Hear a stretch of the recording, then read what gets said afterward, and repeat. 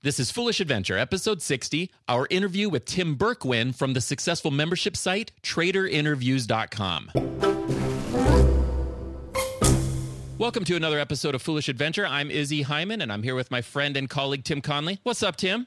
Yo, what's up, Izzy? Hey, all right. We have a nice guest with us today, somebody I'm really excited to talk to and interview. This is Tim Bourquin, who goes back in the podcasting space for a long time and has now, over the last few years, moved into membership sites. He has a successful membership site. He's also doing training on membership sites and things like this. So I'm really excited to dig in and ask about his experience and all this. So let's go ahead and welcome to the show Tim Bourquin. Hi, Tim. Hey, guys. How are you doing? Thanks for having me on. Oh, it's a pleasure. Definitely a pleasure having you on. Your experience is just so diverse, and you have all these fun little adventures that you've gone on yourself, and I think it really fits our audience. I think they're going to be really excited to hear about some of this stuff. So we're going to dig in, ask you a lot of good questions. So, all right. So your website, Tim, that you have right now is your membership site is TraderInterviews.com. Is that the only one that you're doing? That is the membership site. Well, actually, you know what? Let me phrase this. I know you have InterviewIncome.com, which is how to do membership sites based on interviews. Is that right? Right. It's basically how to take interviews as your primary form of content and make it the subject of whatever site you're doing, whether it be advertising-based or membership-based, whatever it is. Okay, and here we are interviewing you about your interviewing websites. This is like a space-time continuum. I love interviews, and we could talk about that, why I think they're such a great form of content, why it makes it really easy to get a site up and running really quickly, so we can definitely talk about that. We'll definitely get into that. And then you also have your Trader Interviews, which is your website that's about day trading and stock trading and things like that. Yeah, I mean, that is our flagship product for our small company, which when I say small, it means my brother Emil and I. And so, interview income is part of that, but the vast majority of our revenue of our small company in membership sites is TraderInterviews.com. So we make 90% of our money on the membership site rather than a course on how to do membership sites, which has always been really important to me. Yeah, very nice. Okay, so now let's go back in time and tell us kind of how you got to this point.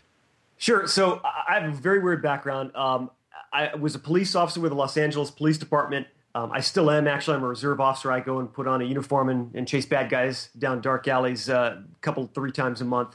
But I was also a mountain biker, and I was a day trader, and my shift was 2 p.m. to 2 a.m. And the way I got into online trading was I would trade in the mornings on the West Coast here because the stock market opens at 6:30. I'd trade till 1, and then I'd go to work and be my day job, which was being a cop.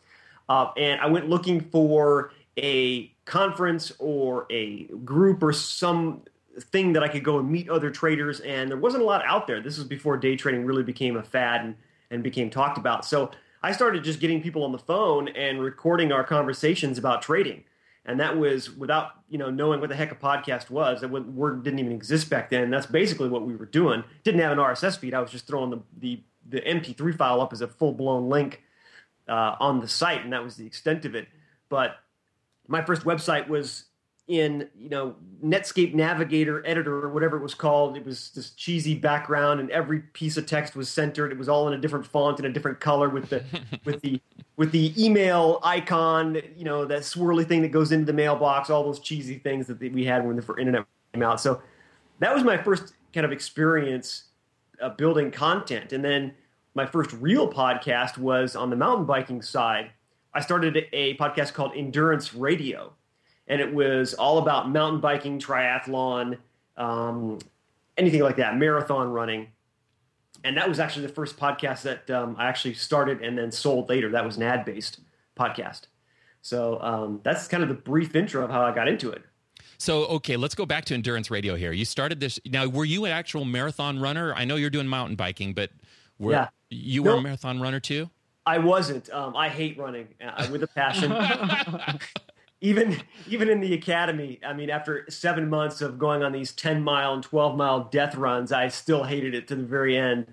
But a lot of my friends were into it, and the people that I met out on the mountain biking trails, the only reason I got into the endurance part of it was because a lot of them were doing these Xterra triathlons where it's mountain biking, swimming, and running. And so I started just talking to them about mountain biking, and that led to other things, including triathlon and running. So I knew enough about it to ask good questions, but knew enough also about it that I hated doing it, but enjoyed talking to other people about it. So how much time a week were you spending on endurance radio?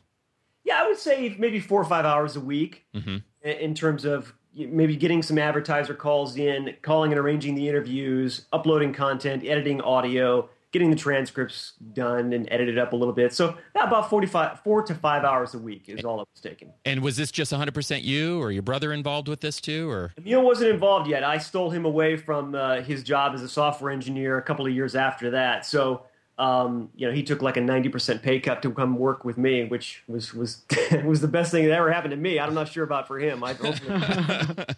So, and it was advertising based, and that's how it was making money then, huh?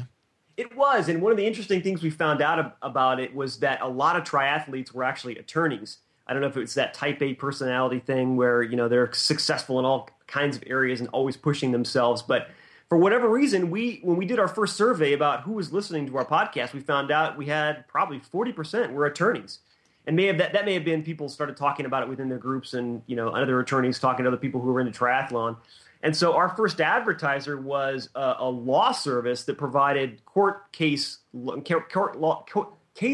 updates, which for a lot of people, they're like, why in the world would a case law update company advertise on endurance radio? And it was just this weird thing where we found out it was the right audience, and they loved it, and they renewed. And so we got a couple of different ones. We got some bike companies and some power bar type companies to come in and do it as well. It never made a ton of money. It probably, based on how much time we were spending on it, it was profitable, but it was nothing I could ever quit my job over or anything like that. But it was a really interesting kind of education as to what it would take to make a podcast make money.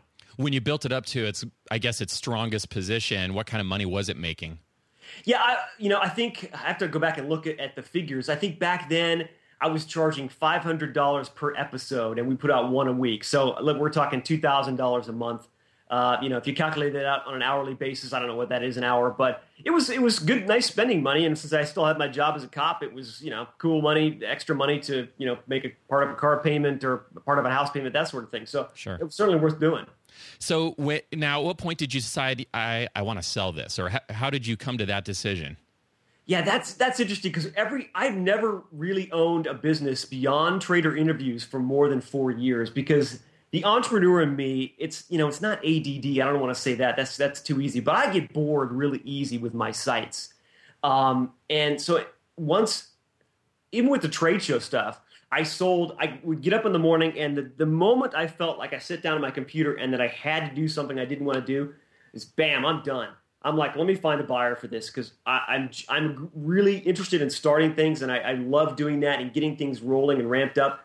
I am not a great manager of saying, okay, we're now at this level. What kind of things can we do to get it to the next level? That's not my forte. And so I woke up one morning and had to get on a phone and talk to somebody about mountain biking and thought, I don't really feel like doing this today. And that's, for me, is always the key to say, you're done. And if it lasts more than about 24 hours, I know I got to go out and find a buyer. So luckily I reached out to a couple of people who I thought might be interested. I think none of them worked out, but somebody they referred me to was interested, and I sold it for, I don't know, I think I sold it for somewhere in the teens, like $16,000, $17,000, I want to say, which then was a nice paycheck, right? I mean, the site was making $2,000 a month, so sure.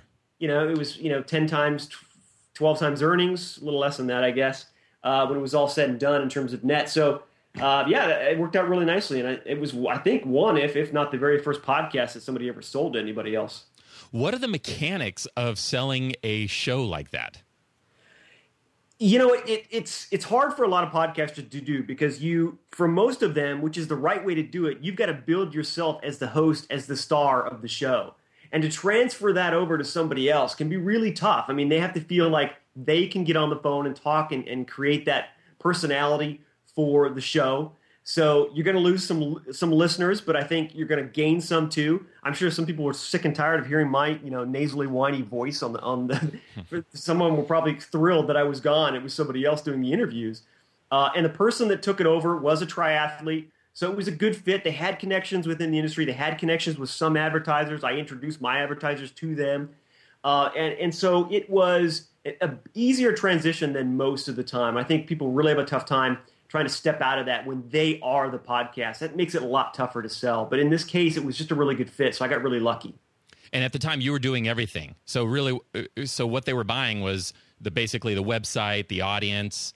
Exactly, and thankfully they had some help. But I helped in terms of here's how you do some audio editing and that sort of thing. All that stuff, all those things you take for granted that we just do every day so quickly, and uploading to an FTP site, even that kind of thing, for someone who's not used to it, can be a real bear. And so you have to kind of dedicate yourself to, I'm going to have to spend some time to educate these people on how we do this and how this works. And, for the right paycheck, you got to decide whether or not that's worth it for you to take the time out to do that. For me, it was worth it. I wanted to see the site continue on. Closing it down is always an option, but if you can make a one final payday out of it, that's always the best. Was it set up as its own company or something, or its own somehow entity was there paperwork? Wasn't. It was just part of it.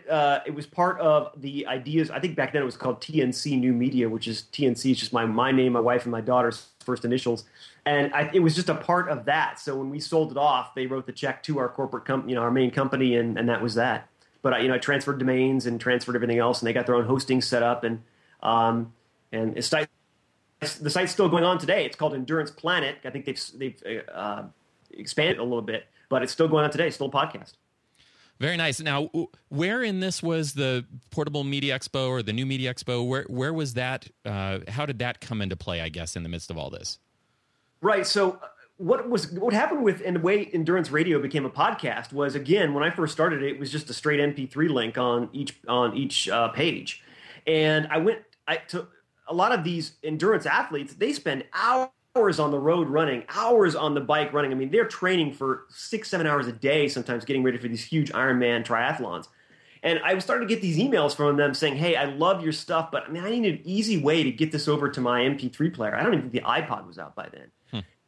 And so I said, all right, well, let me see if there's a way we can somehow transfer these automatically somehow, right? And this was like 6 months after the word podcast came into being. So I did a Google search for transfer audio to MP3 player automatically or some crazy thing like that. And like third or fourth result was this word podcast. And there was just this blogger kind of forum that was talking about podcasts and how you use an RSS feed. I didn't have any idea what an RSS feed was.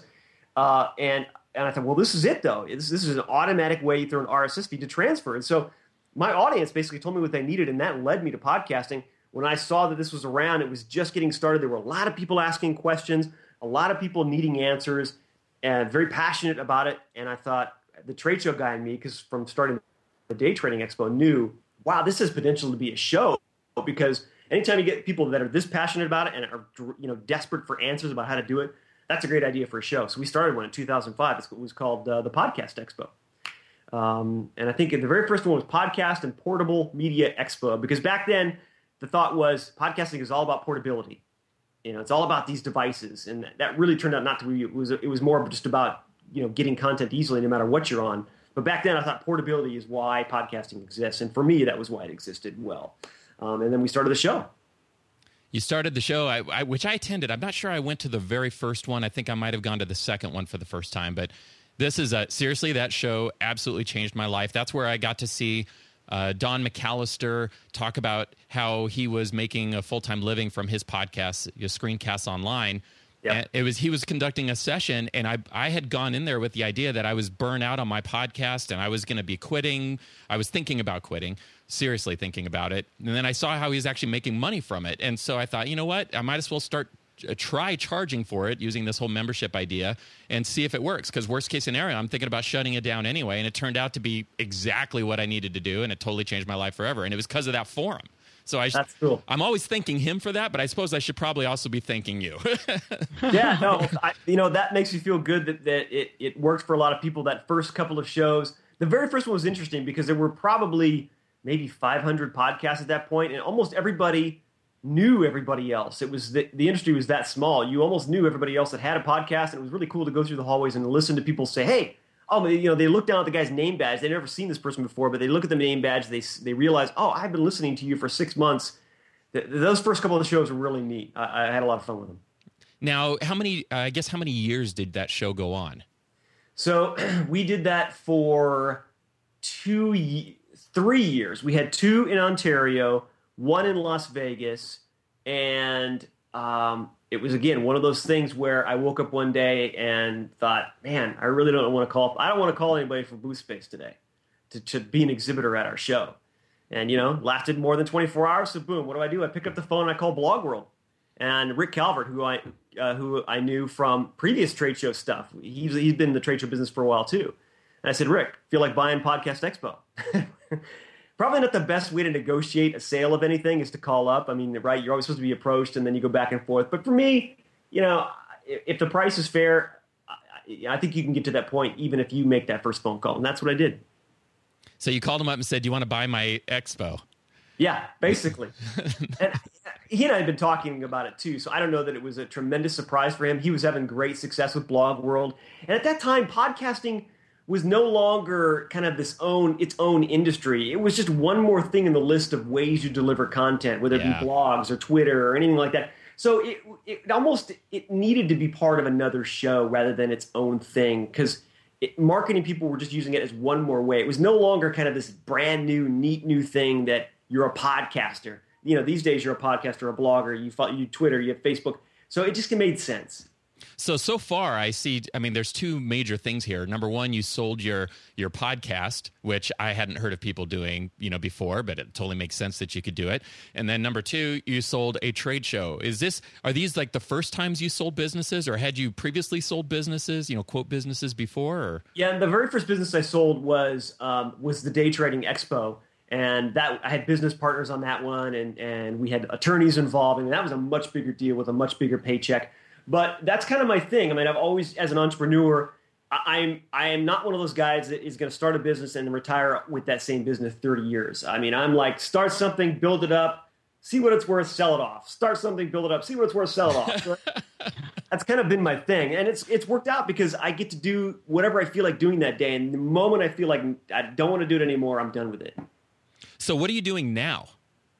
So now it's trader interviews. That's the majority of the company. And so we do a paid podcast where we have annual memberships. We have lifetime memberships. We've played with monthly memberships. It's both our testing ground for what works, and we try new things with it all the time. But it's also the main bulk of our revenue for our company. So a couple questions about trader interviews. Actually, I have quite a few questions about this. My understanding is that you were a day trader yourself. So this is an example of you actually building a business around something you were personally doing. Right. Okay. And which I think is important. I think when it comes from that place, I think your chances of success are a lot better. Mm-hmm. And this is not something that you got sick of after 4 years and quit. No, because I'm still trading. And so surprisingly, it's kept my interest, and I still enjoy getting on the phone and talking to traders. And so I haven't gotten to that day. Now, could that happen tomorrow? Perhaps. I doubt it. I still feel like I've got a lot of people I still need to talk to, a lot of questions about my own trading. So I don't see that coming anytime soon. One of the questions I have for you, which I'm going to get to here in a little bit, I want to cover some other things too, but I'm definitely, you mentioned the prices that you charge, and I know I'm interested in how you came up with those prices and stuff like that, but I don't want to go there yet because I want to talk about some of the other stuff that's involved first. Sure. You basically, stock trading is an extremely competitive niche on the web. It is. It's got to be one of the very most competitive things, how to make money by trading stocks, and how do you thrive in such a competitive market like that? How do you get noticed? How do you have an audience? It is tougher because there's so much out there, but the good thing about it, well, good thing or bad thing, is there's so much crap too. It is like the get rich quick garbage. You can't even imagine the crap that's out there for sale. And 90% of it is pure rubbish, truly. So the good thing is that if you have a good product, you can stand out pretty easily. There's so much noise out there, and people they get spammed by all kinds of penny stock stuff. And not to say the penny stock stuff is a bad thing, but it's got a bad reputation. And there's courses out there that are $10,000 that supposedly teach you how to trade and turn $2,000 into $1 million and retire wealthy. All that stuff, people really start to see through that. So the reason I think Trader Interviews works is because my whole selling point, my whole unique thing is I go out and find traders who have nothing to sell, who I have to talk into it. I have to get favors from friends to get them on the phone with me. Some of these guys I've been talking to for a year and a half just to get them on the phone and talk with me. So my whole thing is, look, there's a lot of garbage out there. Trader interviews is not going to teach you how to trade, but I'm going to go out and talk to people that you wouldn't otherwise be able to hear from who make their money trading, and I'm going to ask them how they do it. And just that alone makes it really unique. And I think the reason it stuck for me is because I have all these contacts that I've had for 15 years that I've developed. And so for somebody to be able to duplicate that is going to be really tough. It's going to be, even the guys that have heard of me, I sometimes have a hard time getting on the phone because there's nothing in it for them to talk to me. So I really have to call in a lot of favors to get this to happen. But that's what makes it unique. And I think it is what helps me sell the membership so much more easily than I would otherwise, because I'm not trying to sell a $10,000 course that promises to make you a millionaire. The video that people get when they sign up for my email newsletter is very realistic about what this is all about and why I'm doing this and why people are talking to me. So I think just that straightforward approach, especially in this industry, is what works. Mm-hmm. Are these people that you interview, are they, quote, celebrities in the industry? Are they names that other people have heard of? No, very rarely. And actually, that's a benefit. So what I tell them is these are the best traders you've never heard of. And so I almost don't want the celebrity because typically those are the folks that have a program to sell, which is not to say they don't have something good to say, but the whole thing that I sell my membership, the benefit of being a member of my site, are these are guys that you've never heard of, but they're living in the markets. Maybe some are making $500,000 a year. Some of these guys are making $22-23 million a year. So I think what the top guy I've ever interviewed is making a year. And some of them trade in prop firms, in offices with other traders. Other guys trade from home in Seattle, Washington, or wherever they may be. So yeah, the whole selling proposition for me is that nobody's ever heard of these guys, and yet they're making their living trading. What kind of time is involved with running this business for you? Yeah, this one takes a lot more because it takes a lot of time to get some of these traders on the phone. We spend a lot of time tweaking the site and doing search engine optimization and tweaking the podcast to see what works, what doesn't work. And so managing that paid site, this takes a little more time. I would say, and when I say a little more time, I say we're probably working between Emil and I 20 to 25 hours a week on this. Because we have other parts of our small company, affiliate marketing and other things that we do. But just getting everybody all this arranged and actually doing this, and for the size of this membership site, it's a lot more work than the other endurance stuff was. And how long has it been in business, Trader Interviews? It was a free site for the first 5 years. And so making that transition to a paid site was tough. And so it's been around. I think that I registered the domain name in 1999, and we put it as a free site. And I tried to make it work with advertising, but there just wasn't enough volume of people on the site to make advertisers interested. E-Trade was not going to come to me, and they just weren't interested in writing a check for $500 or $1,000 even to advertise on a podcast. I mean, these guys do New York Times and CNBC, so. We went from a free site to a paid site, and that was a tough transition. We got a lot of hate mail for a couple of weeks, but I was at that point. When Emil and I talked, we said, "Look, the choice is either we shut it down and that's it, or we try to sell it off, or we switch it to a membership site because we know that this is great content; it's worth paying for. But if we're not making enough money to make it worth our time as an advertising site, then we need to make it a membership site. And for 99% of the content creators out there, membership or some sort of paid content is the way to go, not advertising. None of us have enough volume of eyeballs to make it work with advertising. In terms of numbers, what was your traffic like when it was a free site right before you went to paid? Yeah, so I want to say we would get about 9,000 to 10,000 uniques a month, resulting page views, maybe double that. So it wasn't a lot. I mean, it was the right audience, but for whatever reason, we just could never get that momentum going where we would see that page views coming up, up and up and up. And when you've got these other sites that are forums or whatever that are doing hundreds of thousands, if not millions of page views a month, we just couldn't compete with that, which is why we switched it over to a membership site. And then when you went to membership, what was your initial price that you were charging?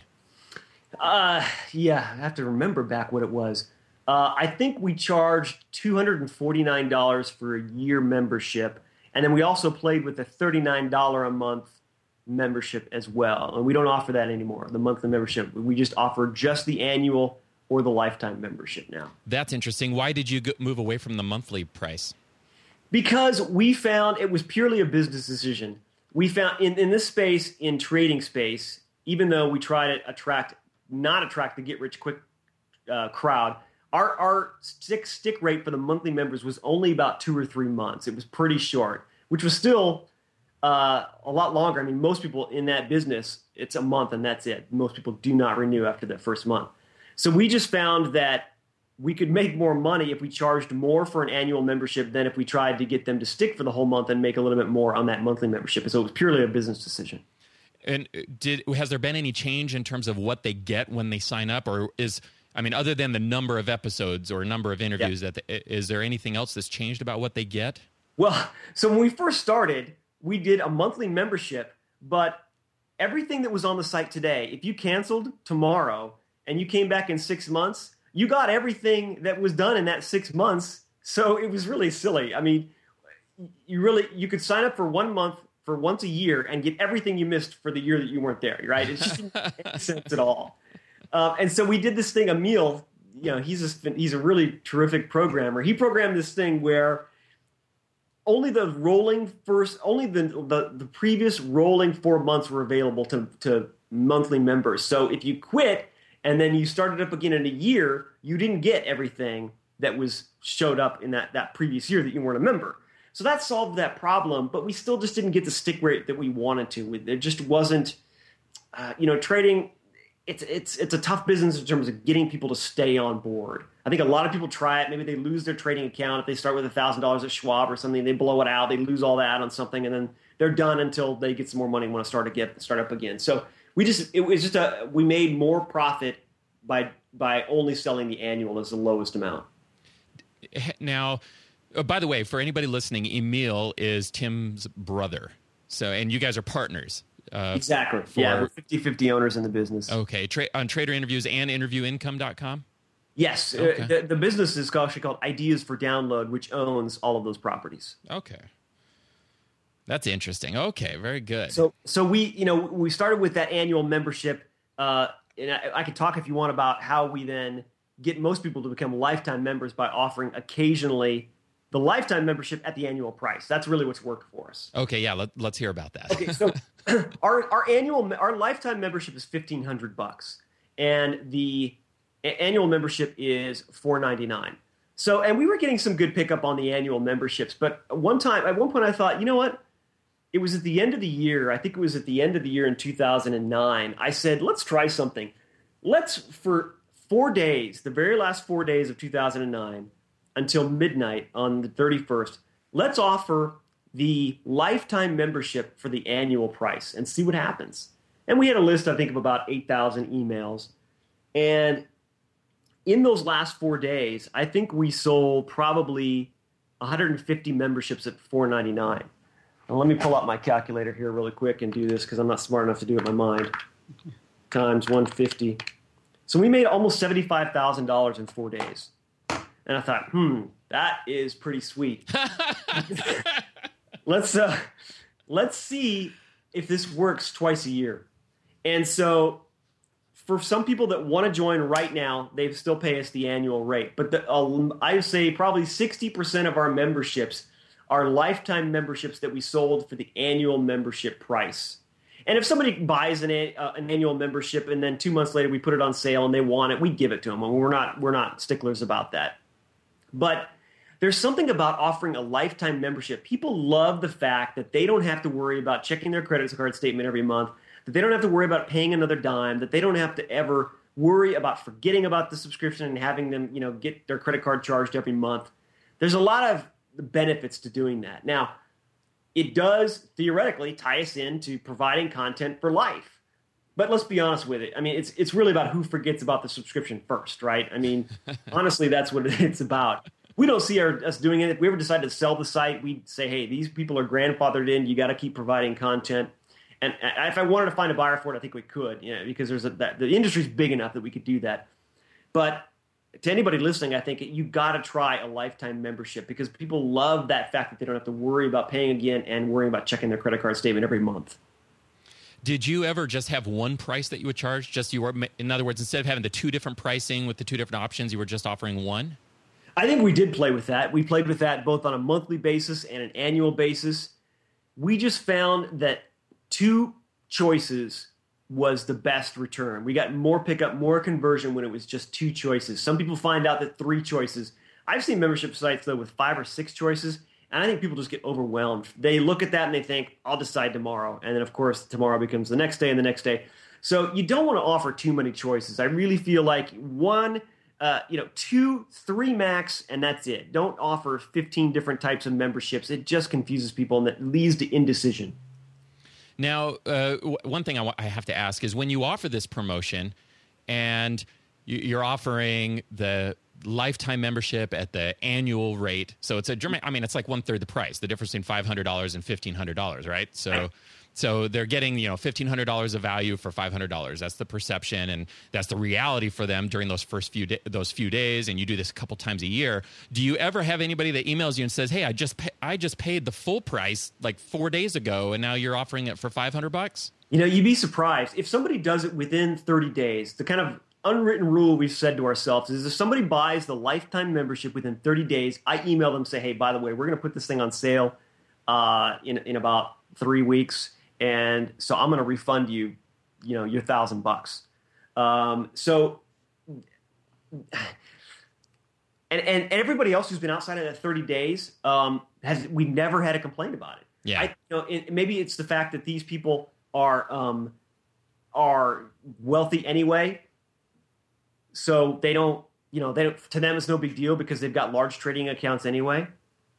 But we just never had a complaint about it, and I think people. Oftentimes when they're talking about membership stuff, I think they worry about it a little bit too much. I think as long as you're fair with people and you're not the next day doing it and they don't get that same price, I think you're going to be fine. Yeah, very good. Now, your price point, I assume it's attached to the fact that you're talking about, it's a website about strategies for making money. So your price point's higher than what the average, membership site out there is charging. Have you tested different price points other than the $500 and the $1,500 to see what, other than just like the monthly revenue? I mean, have you tested different price points for the exact same products that you're offering now? We have, and we found that the $4.99 is the best conversion. It may not be the best conversion. It is the price point at which we get enough members that the percentage makes sense. At a lower price, we got the same amount of members. So you get to this point where we've tested different things. At $249, we got as many annual and lifetime memberships as we got at $499. When we upped it to $999, we got about 20%. Mm-hmm. So you realize, you have to test it and get to this point where you're making as much money as possible and converting as many people as possible, but not losing a lot of people. So you'll find this kind of area where there's a price that makes the most sense for you financially. I made up this term for this because I've done the same thing, and I made up the term. Anybody can quote me on this. It's called the sweet spot. I'm just kidding. I didn't make that up. I'm just kidding. No, exactly. That's exactly what it is. And it takes a little bit of time, but you'll find it. And keeping good spreadsheet and keeping good data about it is important because it's what tells you where that price point is. For a small site there's a lot of competition with free content, that may be $9 a month. You're going to make the most money instead of you trying to charge $24.95. So it all depends. I mean, in the trading business, people are willing to spend more money because obviously the knowledge that you give them can lead to more than that. So it's worth it for them. How many members do you have? So over the years, between lifetime members, monthly members that are still grandfathered in, we still have those people, believe it or not. And once they get to the lifetime membership, we turn off their membership and make them lifetime with no more further payments. And then freebies we've thrown out there once in a while, or contests, kind of everything. It's about 2,000 members. That's great. And then what kind of revenue did this site, I guess, alone generate for you last year? Yeah, so last year it generated about $275,000. And this year we're on track to do about 20% better than that. That's great. So, yeah, I mean, it's and we're constantly tweaking it, being the capitalist pigs that we are, to try to make that as much as possible. But I think for a lot of content creators, there's this almost like this, and Izzy, you probably know from the whole podcasting, there's this guilt somehow that, man, I shouldn't be making this much money, Mike. I mean, it's really not that hard. All I do is get on the phone with somebody. But you have to realize that your content is valuable. It is worth something to somebody, and if you want to go the advertising route, that's fine, but don't feel guilty about charging a lot. You put hard work into this. You should be compensated well for the stuff that you create. And is this just you and Emil, or is there anybody else involved with your company? No, that's it. It's just the two of us. Mm-hmm. And we both work from home. He's up in the Bay Area. I'm down here in Southern California. So it's just a couple of us. Yeah, I mean, a membership site that's making $300,000 a year is got to be in the top very small percentage of membership sites out there. There's very few. And there are people that can do it from day one, but we started this in '99, so you got to realize that it's not like we turned the switch and bam, we're making $300K a year and eating steak and drinking Mai Tais. I mean, it took a long time to build our email list, to build the relationship with people, to get them to trust us. We've been around for a long time, so it does take time. You can start making money right away. Whether you make $300K or $500K is it depends. It's different for everybody. And you talked about emails a couple times in the list. I know you have an email list. I've received emails from you. I think I'm on your list. What is what is the size of your list, and how often are you emailing these people? So our list size, it's just about 15,000, and it's double opt-in. I've gone back and forth with that over the years, but we found that double opt-in, if they're not even willing to click that first email, they're probably not going to be much value to us as a subscriber anyway. So real quickly, I just described, we're kind of a modified double opt-in. In other words, when they sign up for an email, they get taken to a confirmation page that says, hey, check your email. By the way, here's a video about what we're all about. So they watch this video while they're waiting for the email to come in. We use aweber.com. When the email comes in, the link that is the confirmation link that says confirm that you want to be on this list takes them directly to the piece of content we're offering as the bribe to get them to sign up for the list, which is an hour audio interview, kind of a sampling of what we do. So they're confirming and being taken directly to the content at the same time. So a lot of double opt-in people started with, you click on the confirmation link, then you got to wait again for another email with the actual content. That's silly. If you're doing that, don't do that. Immediately take them to the content. Because once they've confirmed, why not take them to the next, take them right to that piece of content. So it's a kind of a modified double opt-in. And about half of our subscribers confirm, which to me is still baffling. We've played with the subject line about what to send them. Click here to get the free content you just requested 30 seconds ago. Why aren't you going to click on this? It doesn't make sense to me. I'm like, what in the world are these?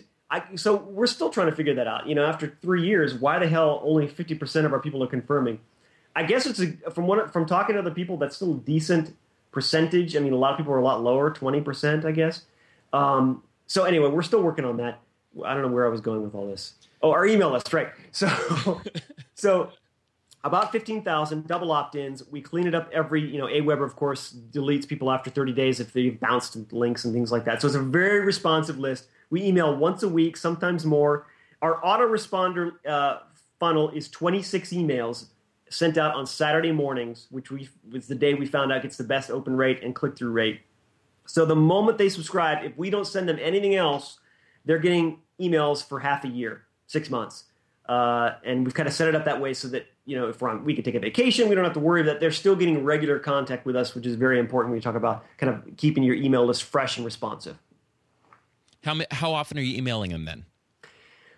At the very least, once a week. At the very most, 3 times a week. So if we've got a promotion going on where we're doing the lifetime membership for the annual price, or we're doing some affiliate webinar, a paid webinar with a partner site, then we'll, at the very most, 3 times. I mean, we've played with every day. We've played with every other day. And for this audience, other audiences are different, I think, but for this audience, they'll tolerate and stay subscribed and stay responsive at the max 3 times a week. And we don't want to do it 3 times a week every week. It's kind of 3 times, then once, then twice, then once, then 3 times. You want to break it up, but we just found max 3. So can I pop in here? On that, are you sending a mixture of content and a pitch, or are some of your emails just strictly a sales message?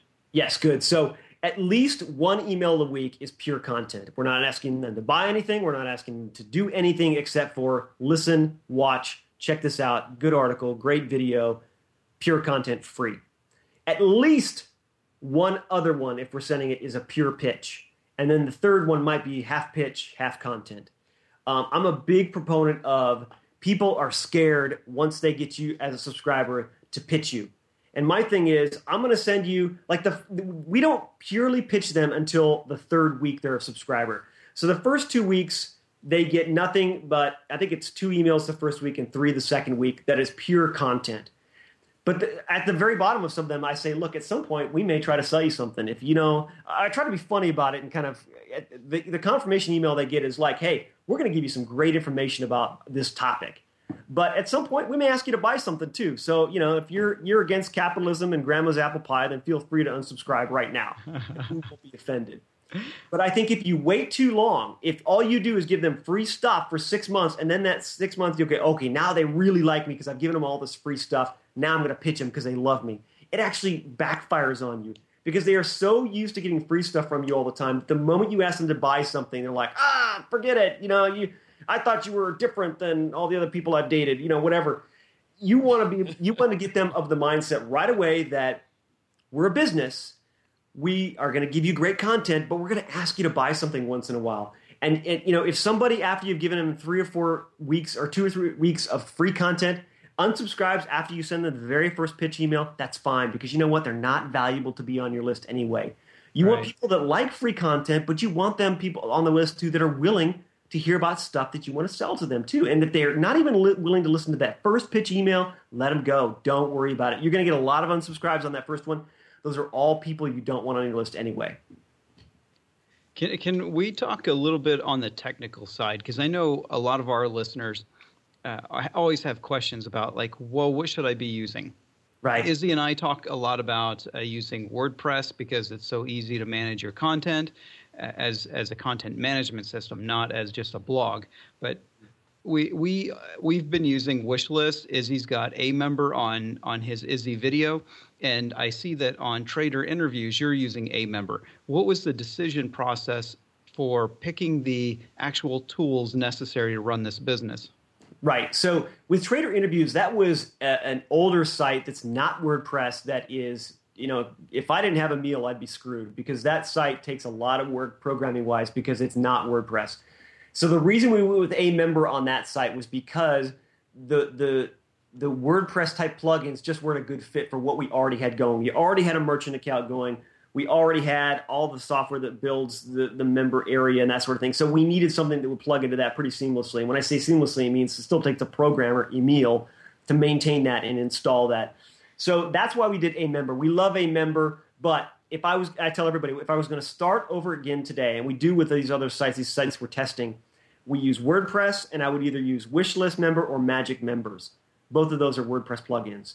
I know the guys from Wishlist, great guys. They do great updates. I like that one a lot. Some people have they like Magic Members. We're using that on another one too because it's not a monthly fee and it just fit well. I think at one point Wishlist didn't have direct integration with AuthorizeNet. That may have changed, but AuthorizeNet was our payment processor for our credit cards, and so we needed something to use that. Magic Members did. So yes, WordPress, no question. Anybody starting something today would be crazy not to use WordPress and one of those plugins, just because there are so many people out there that can help you on Elance or at the company directly. And so many people know WordPress. It's so customizable. It's definitely what I would go with. How do you find new people to come to your website? What are your marketing things that you're doing? Yeah, that's something we're always toying with. But we found the best way is through email. Email is our best sales tool. For all of the talk about RSS is going to be the new way people consume content and everything else, email is still our number one sales tool by far. Just by far, like 90%, and everything else is 10%. So what that means is you've got to build your email list, and this is not news to anybody. This is what everybody's probably been saying to you.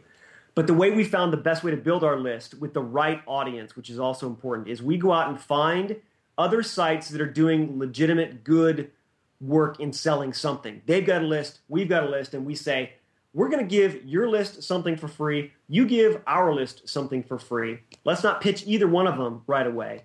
So I'll email a message to you, to my list on your behalf, saying, hey, here's a great piece of content. Here's a video that was made about trading IBM. Go check it out.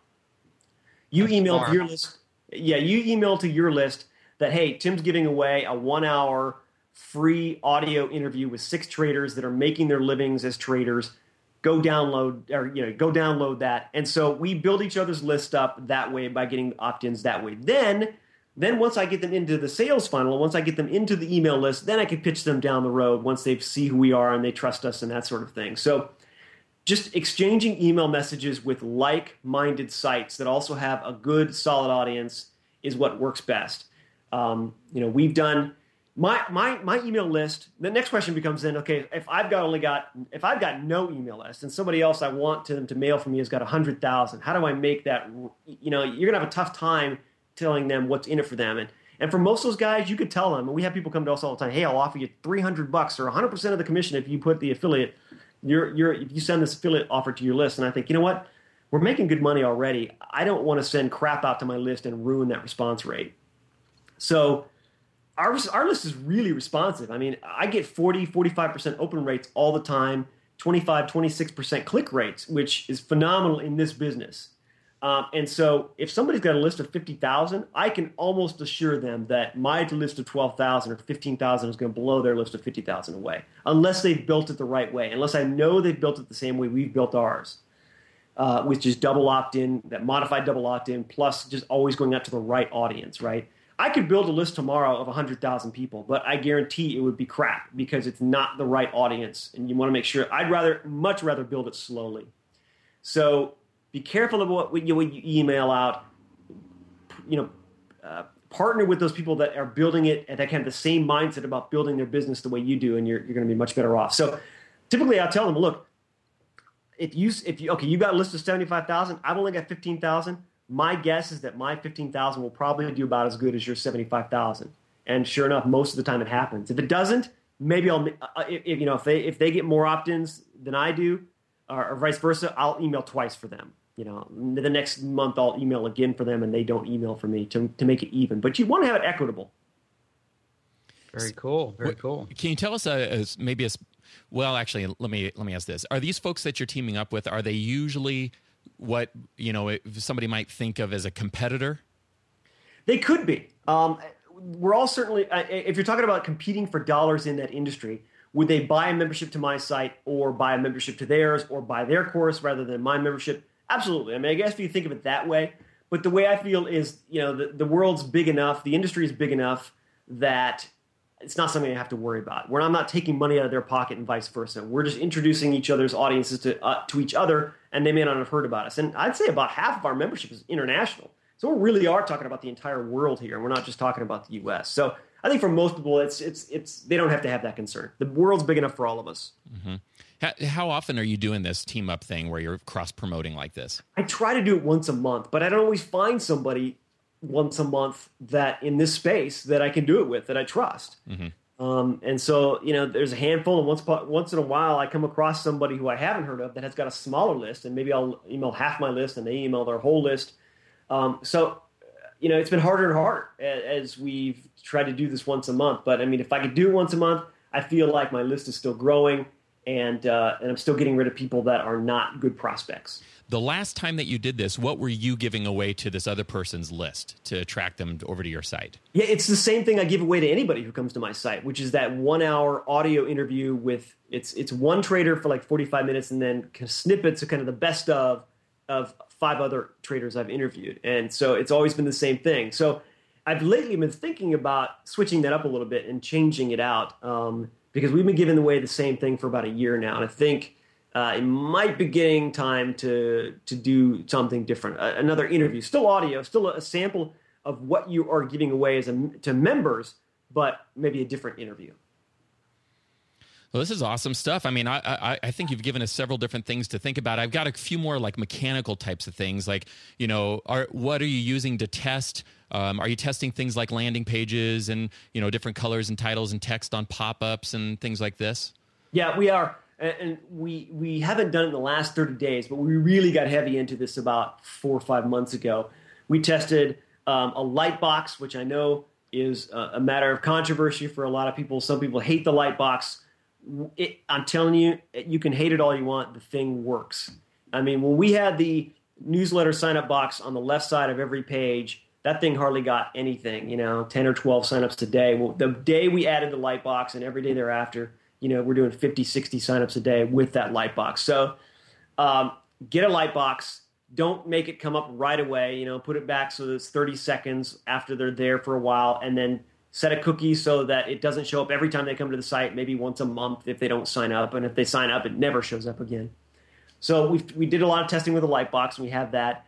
The landing page for the interview is very simple, and the simpler, the better. I mean, everything we've tested is just, I think if you went to traderinterviews.com and you clicked on, get a free interview, you'll see it there. It's literally a headline and an email submit box, and that's it. That's all it is. The less junk you put on that page, you don't want any headers, you don't want any navigation. You want them to do one thing on that page, and that is to put in their email and hit submit. That is it. So why put anything else? Why put any other links, anything else there? The simpler, the more plain, the better it is going to be for your conversion. And we found that when we didn't ask for a first name, that increased conversion by about 25%. So unless you feel so strongly about it, and I don't, that you need their name, because everybody starts their emails with Dear Joe or Dear Tim. Everybody knows you're not actually emailing them specifically by, in Outlook, right? So if you're going to increase conversion, don't ask for the first name. The more you ask for, the lower your conversion is going to be. Get the one thing you need, which is their email address. Nice. Well, I think we've talked a lot about trader interviews, and I appreciate you being so transparent and going to all this detail. Let's talk a little bit about what you're doing now with interview income. Sure. So the idea behind interview income was that, we started getting people asking us, how are you doing this with trader interviews? How are you making money with this? And by no means do I want this to be a pitch for interview income. I'm just telling you that we put up a course that was that shows you exactly how we do trader interviews. And it's a lot of some stuff we've talked about here, but in more depth. And we thought, well, let's show people why interviews are such a great base of content for any site, no matter what you're doing. If you're doing a website about gardening or anything, interviews are perfect real quickly because A, they're keyword rich without having to figure out what's my keyword density, all that SEO crap that I hate doing. It just naturally flows with a lot of just good search engine optimized keywords in the right places because it's just plain conversation about that subject. And it's easy. You get somebody on the phone, you get somebody on Skype, and you record it. Transcription is so cheap. You get the audio, you make a podcast out of it, you can divide it up into 3-part shows. You have the text for transcription that Google loves. You can sync it with slides and make a video out of it. It is just so versatile in the type of content you can create from just one interview. That's why I love it so much, and it's fast. Who are you using for your transcription? I use a couple different sites, but the one I use most is a place called Patodia Inc., and it's PATODIAINC.com. And I've used them for the past couple of years. I want to say they charge, in the neighborhood of 50 cents an audio minute. The nice thing about them is a lot of people charge based on how long it takes them to do the transcription. These guys charge based on how long the audio is, and that's it, no matter how long it takes them to do it. And in the financial space, we got some terms that it's almost like medical transcription. There are some, words in the financial space that are pretty crazy, and they do a really nice job. They'll go out and research and look online to figure out what you're talking about and to do the transcription. So I've been really happy with them. How'd you hear about them? I don't even remember. I think they spammed me. It's like the only I think it's the only thing I've ever bought on spam. And I'm always like, who the hell buys this Viagra? There's nobody that actually does this, right? I can't believe it, but I think they actually did. But it was just one of those things where they actually filled out my contact form on the site. It's not like they, really truly spammed me. And so I just hired them because the rate was so good. I thought even the transcription sucks. They're just charging so little. It's great. But it turned out it was really good. So I've used them ever since. So what are the different things that you have to tend to now in your business? That obviously you have to arrange these marketing promotional things with these other website owners. You got to create the new content for your members. What other types of things are you doing? I think that the thing that takes the longest is creating those relationships with partner sites, because it takes me a long time to go out and find them. Once I do find them, I've got to email them and then kind of build that trust that, hey, I'm a legitimate person. I'm not going to scam your list. I'm not going to lead them awry. Once they're subscribers to my list, I'm not going to start, just pounding them every day to buy something. So I think that takes the longest amount of time. I probably spend half my time at least doing that. The other half is spent getting the interview done, actually spending time on the phone, editing the transcript a little bit just to be more article-like so that it reads well. Because, human language, if you try to just put this out as a transcription, you start and stop. We all talk in fits and starts. And so just editing that and then kind of customer service for the members takes that other 50% of the time. I enjoy going out to other sites and site owners and learning about what they're doing.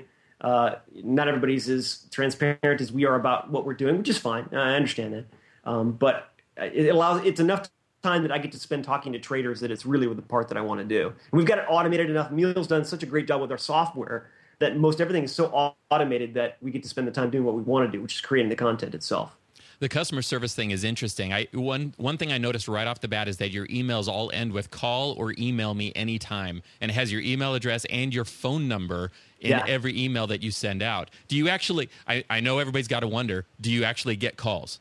This is hilarious because I've emailed my cell phone number, my legitimate, the phone that rings in my pocket. I've emailed it out to my list of 15,000 probably 100 times. I got to a trade show. We went to a Traders Expo. I was just back from Dallas. And I said, hey, I'll be at the show. If you want to call me, here's my cell phone number. And people are like, are you crazy, man? Give your cell phone number out. You're isn't it just ringing off the hook? No, it doesn't.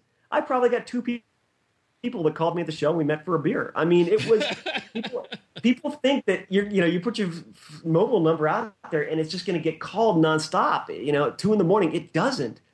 But what it does, you build so much goodwill by people knowing that they can get a hold of you if they want to. They'll never call. They rarely call, but just the fact that they know they can it's just a lot of goodwill for you. So I recommend doing it. If you're not comfortable with your cell phone, which not everybody is, then put your Google Voice number down there. Mine forwards to my cell phone anyway, so it doesn't matter. But put a phone number in there and return calls. And it's so simple, guys. And it's just amazing to me that people don't return calls and emails in a timely fashion. And when I say timely, I return most stuff within an hour. If you can't do it, by the next day, but just return it.